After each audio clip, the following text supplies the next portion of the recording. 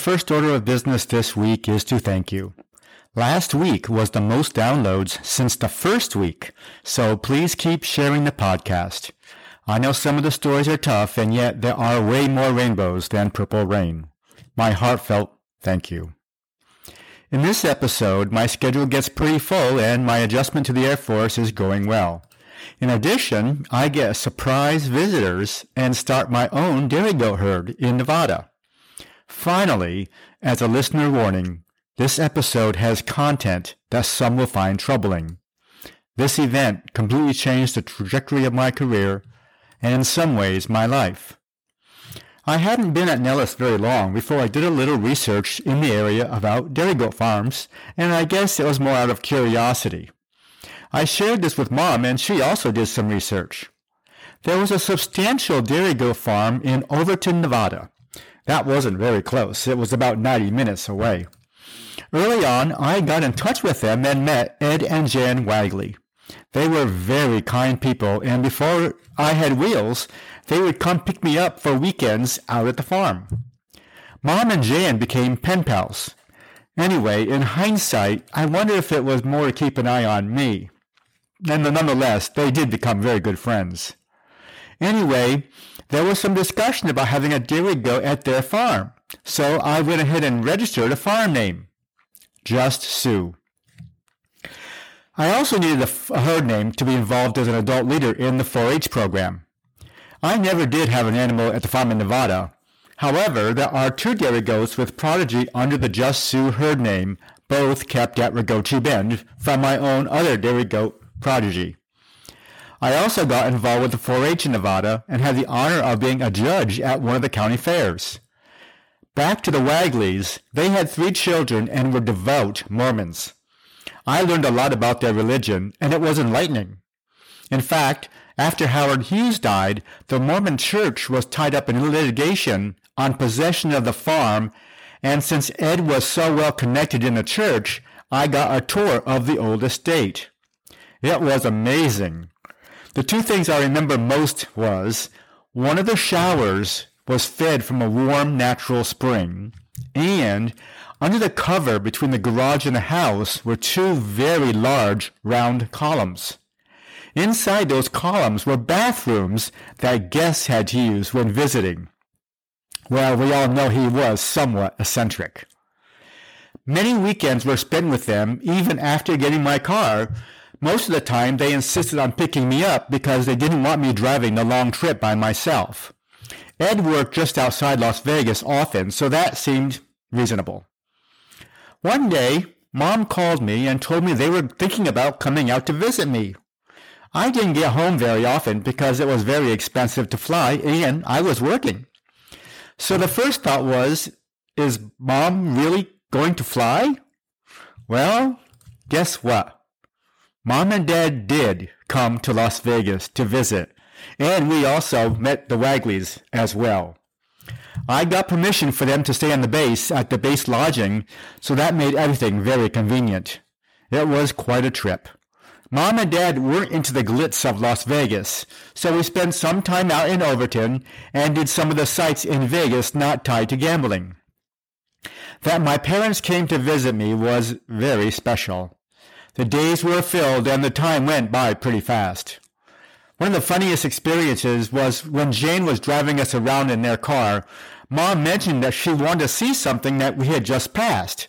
Jan slammed on the brakes and did a U-turn right along the side of the shoulders, and it was out in the country, so it was a rather funny situation.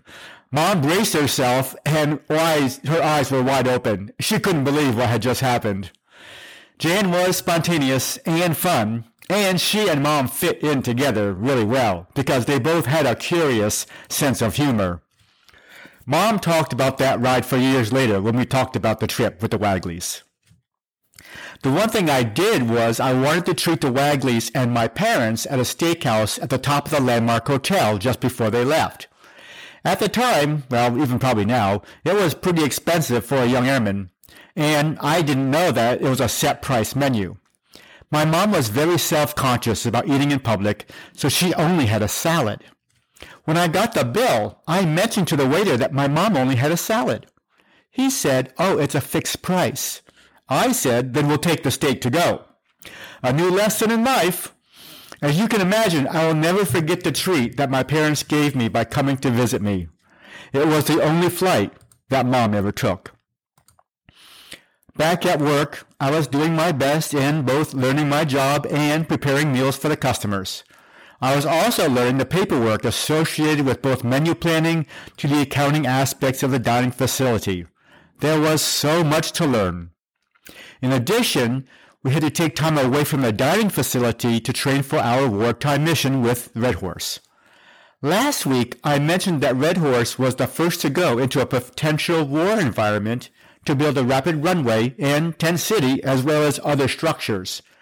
It was the food service personnel's job to set up a field kitchen and prepare meals for the troops. Of course, that makes sense. It's not an easy task. There are two aspects of building a field kitchen that are extremely dangerous. The first are the ranges that are used. They are gas-powered stoves that are used to cook everything from baking to meals to making coffee. They operate with pressure in the tanks, and that's the dangerous part. The second were the washing stations that were used, called immersion heaters. They were also gas-powered and very difficult to manage. These were submerged in part into a large galvanized container to heat the water to a temperature appropriate to wash and rinse pots, pans, and utensils. I did learn how to do it, but I didn't like it. Luckily, one of my fellow cooks liked to operate them, and so he took that over more often than not. I was pretty glad that I didn't have to do that. I knew that if I had to do it, I was certainly capable of doing it. These experiences would come to be a positive experience later in my career, as you'll learn as we move decades forward. We had exercises at different times. Some were quarterly, some semi-annually, and some just once a year, depending on the training mission needs. In addition, even if a small contingent had to go out for training, sometimes food service personnel had to go along because no food, no mission.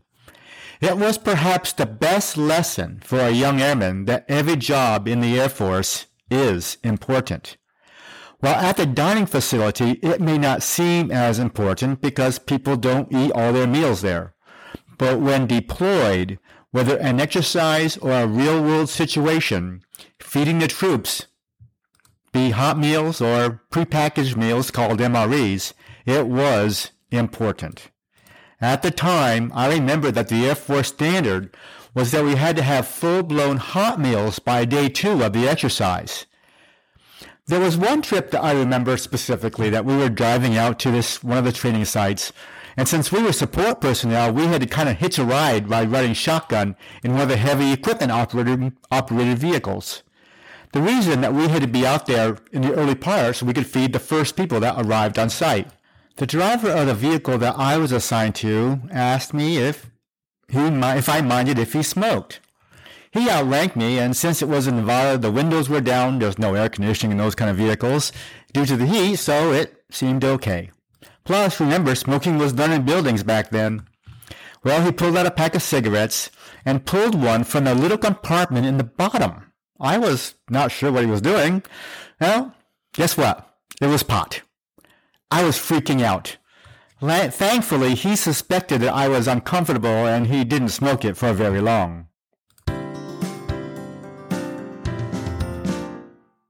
Once I had my car, I decided that I wanted to get a part-time job since I had all these new expenses.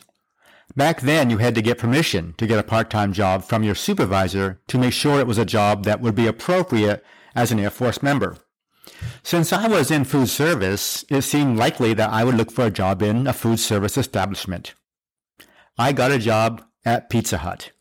Starting at Pizza Hut way back then, I would eventually work in 5 or 6 huts over my time in the Air Force, both at Nellis and my next base. I enjoyed working at Pizza Hut. Like any job, there are life lessons to be learned. At first, I didn't work too many hours because of my Air Force obligations. The Pizza Hut I worked at was next to the Showboat Casino. I learned that the Showboat closed in 2004. It was really famous back then for all the bowling tournaments that they hosted. Anyway, since it was next door on weekends, I would go in early and did a little gambling before work. At this point, I was just playing slot machines, and it was kind of fun. More about my gambling a little bit later. So my time seemed to be filling up. Of course, the Air Force was my first priority. I had my part-time job and started taking courses at LaSalle Extension Institute, and I took a course at the University of Nevada at Las Vegas. I was also spending time with the Wagleys at their farm, although once I got the part-time job, my visits did reduce significantly. It seemed that I was settled into my life in the Air Force, and it was going well. I was recognized by letters of commanders and awards, and named Airman of the Quarter several times, and my hard work was definitely paying off. Then, in late 1978, an event happened that changed my life, perhaps even to today. My room was the furthest from the latrine where the showers, sinks, and toilets were. One evening, I went to take a shower. I got into the shower, and instead of normal water coming out of the shower head, scalding hot water came out. I froze, and then I jumped out of the shower, and I ran out. I could hear voices saying, "We got him. We did it," and sadly some racial slurs. I raced back to my room. I was scared, and I was in pain. There was one thing I knew. If I disclosed this to my supervisor, the next time it might be worse. I didn't know what to do. My roommate was away at the time, and I didn't know how to even treat my wounds or how bad it was because I couldn't see behind me. The next day, I had to go to work. I could barely put on clothes, but I had to go to work. Somehow, I managed to get on a uniform and was obviously in pain because my clothes were rubbing up against these burns. Since we had a medic in the squadron, my supervisor sent me to see him. I had to go. The medic examined me and said, "What happened?" All I said was I must have had hot water too high in the shower. He called in the commander and the officer in my chain of command. I truly did not want to say more. I was treated and taken to the hospital on the main base. I had first and second degree burns over 40% of my body. I was taken to the commander's office on my return with bandages over my body, and this confused me because I didn't do anything wrong. The office was fairly full of all kinds of people. Some were in blues, so I knew they were from the main base since we wore fatigues as our duty uniform. The commander apparently worked pretty fast. By the time I was released, which was, can't remember exactly, but it was at least 3 hours, they were already started an inquiry as to what happened and who was involved. Since Red Horse had plumbers in the unit, it was a logical starting point in figuring out who was likely involved. And while it was just a couple of squadron mates, it was a race-based assault, and others seemed to cheer it on. All this was happening very fast. I was given one of 3 options. I could be discharged honorably from the Air Force. I could be reassigned to any base in the Air Force of my choice, or I could stay at Red Horse, but I would have to move off base and work in one of the sections in the headquarters building. I didn't know what to do. Still so new in the Air Force and without a defined worldview, it was Master Sergeant Miller, who was a senior member of the squadron, who asked if he and I could talk separately. I knew who he was, although not personally. He was very empathetic, and we chatted for quite a while. I told him I didn't want to get out of the Air Force since I really had just started. I had experienced racial bias in high school, and while this was worse, I wasn't going to run. I also liked doing my job. He posed an option. He said that I couldn't work in the dining facility any longer because he didn't think it would be safe since I worked shift hours with unusual hours. He offered me a job in logistics planning and said that I could stay with his family until I found a place to live off base. While I didn't know I still didn't quite know what to do. I really wanted to call my mom to get her advice. I didn't do that because I felt telling her afterwards would be better because it wouldn't be fair to tell her in the moment. Since Sergeant Miller seemed genuine and saw this as my chance to look forward, we went back to the commander and I said I decided to stay at Red Horse and move off base. I remember the commander offered to allow me to go to any base I wanted, which led me to believe that he thought that might have been the better option. I said that I felt that running away from the problem was worse.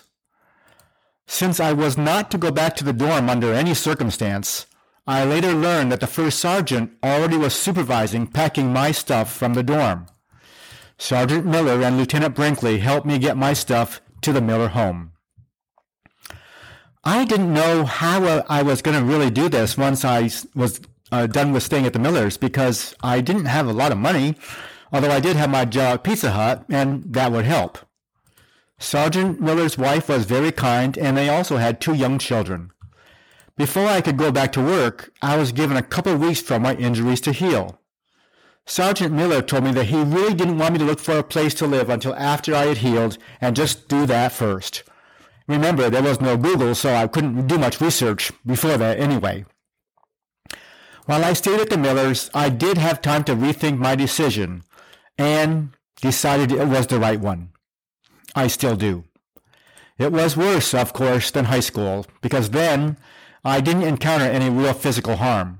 A little shoving, pushing my books, and taunting. This was far worse. Once again, I wish I wasn't Asian. I would look in the mirror and squish my face to see what it would look like if I was white. I felt less than and wondered if my life would always be in some amount of danger. When things happened like this in my life, I would often think about my start to life. Was I saved those years ago just to experience a life like this? I didn't know. This event changed my life in many ways. It was then that I took the attitude and adopted the saying that I had to dust myself off and keep going. It was also then that I became far more cautious with people, all kinds of people and all kinds of relationships. I also decided I would focus on being the best, I would work harder and accomplish more. I would learn decades later that it is likely a thread of my eventual diagnosis of PTSD emanating from this event. While I stayed at the Millers, my body was healing well, and I was getting pretty restless just hanging out at the house. My car was parked just outside, and so one day I decided to go out and wash it. About the time I was almost done, Sergeant Miller pulled up coming home from work. For several months of the year, due to the heat, the squadron worked early in the morning. I think we started at 5 a.m. and finished at 2 p.m. So I was out there finishing up my car, and he walked up to me and saw that I was bleeding through my bandage. Of course, I couldn't see it. I knew it was hot and uncomfortable, but I just figured it was just the heat. He didn't really scold me, but he did have me go inside. Once my convalescence was over, I would go back to work for Sergeant Miller in the logistics planning in the main squadron building. This new job was very interesting, and one of my main responsibilities was to establish checklists for preparation for our wartime mission, as well as figure out the most efficient ways to load aircraft with our heavy equipment for deployment. It was something that I had no knowledge about or experience. Yeah, I did learn quickly, and I'll go more into that a bit later. I also went back to work at Pizza Hut, and one of the guys from the squadron heard that I was looking for options to live off base. He was a buck sergeant, and I have a feeling that Sergeant Miller may have vetted him because I didn't know him at all. Anyway, he lived in a mobile home across from the main gate at Nellis.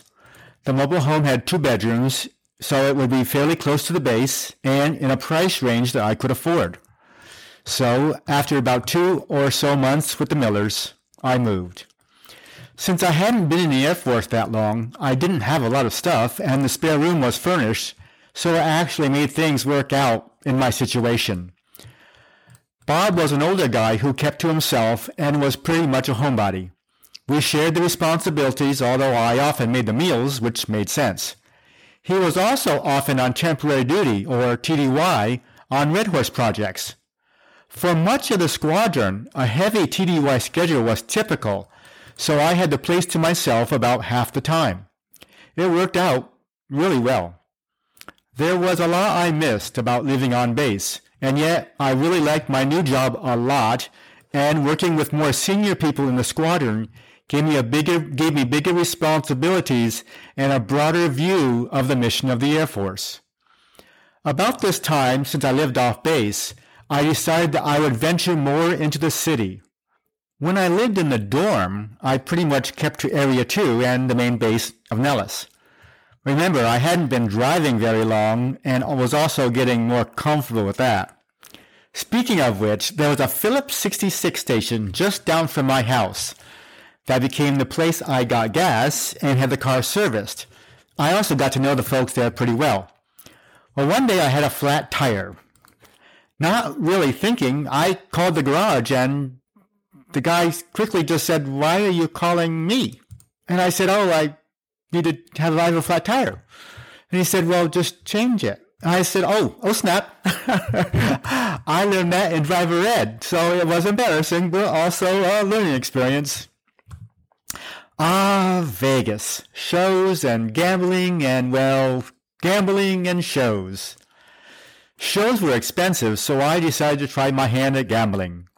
I was smart enough to know that I shouldn't gamble at tables until I learned more about the games, which is why I stuck to the slot machines early on.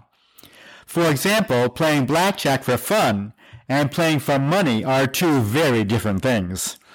I would go to the Desert Inn and watch people play.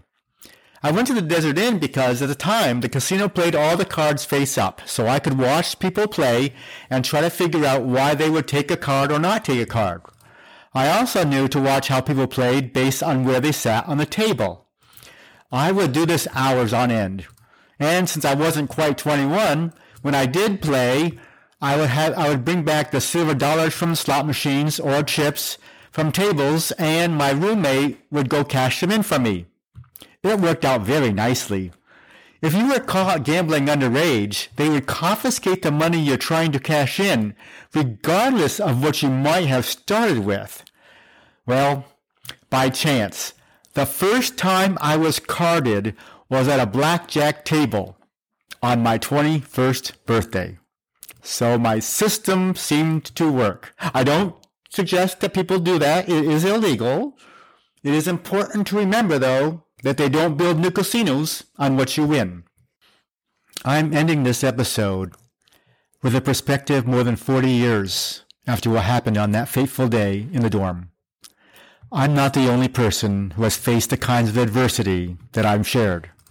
Many have faced worse. Yes, it's hard to get up and dust yourself off, and sometimes it seems impossible.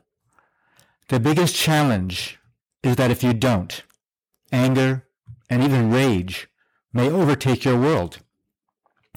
My perspective is that if you let others determine your outlook on life, they win.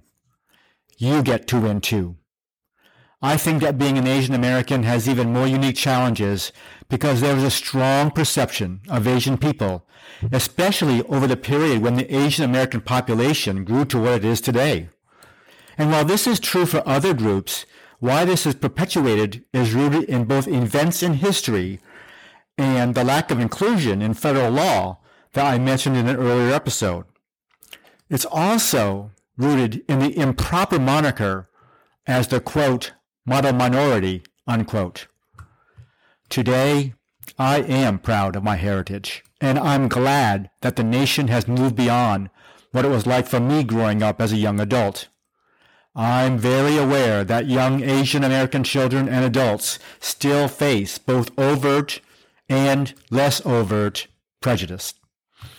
We sometimes feel like the blue tomato from my poem earlier, and we tend to have a lot of purple rain. Being unique is okay, and my advice is keep the umbrella handy. The purple rain will stop, and the rainbow will come out. Be strong. I'm dedicating this episode to Master Sergeant Miller. He not only gave me safe haven, he was an amazing supervisor to work for.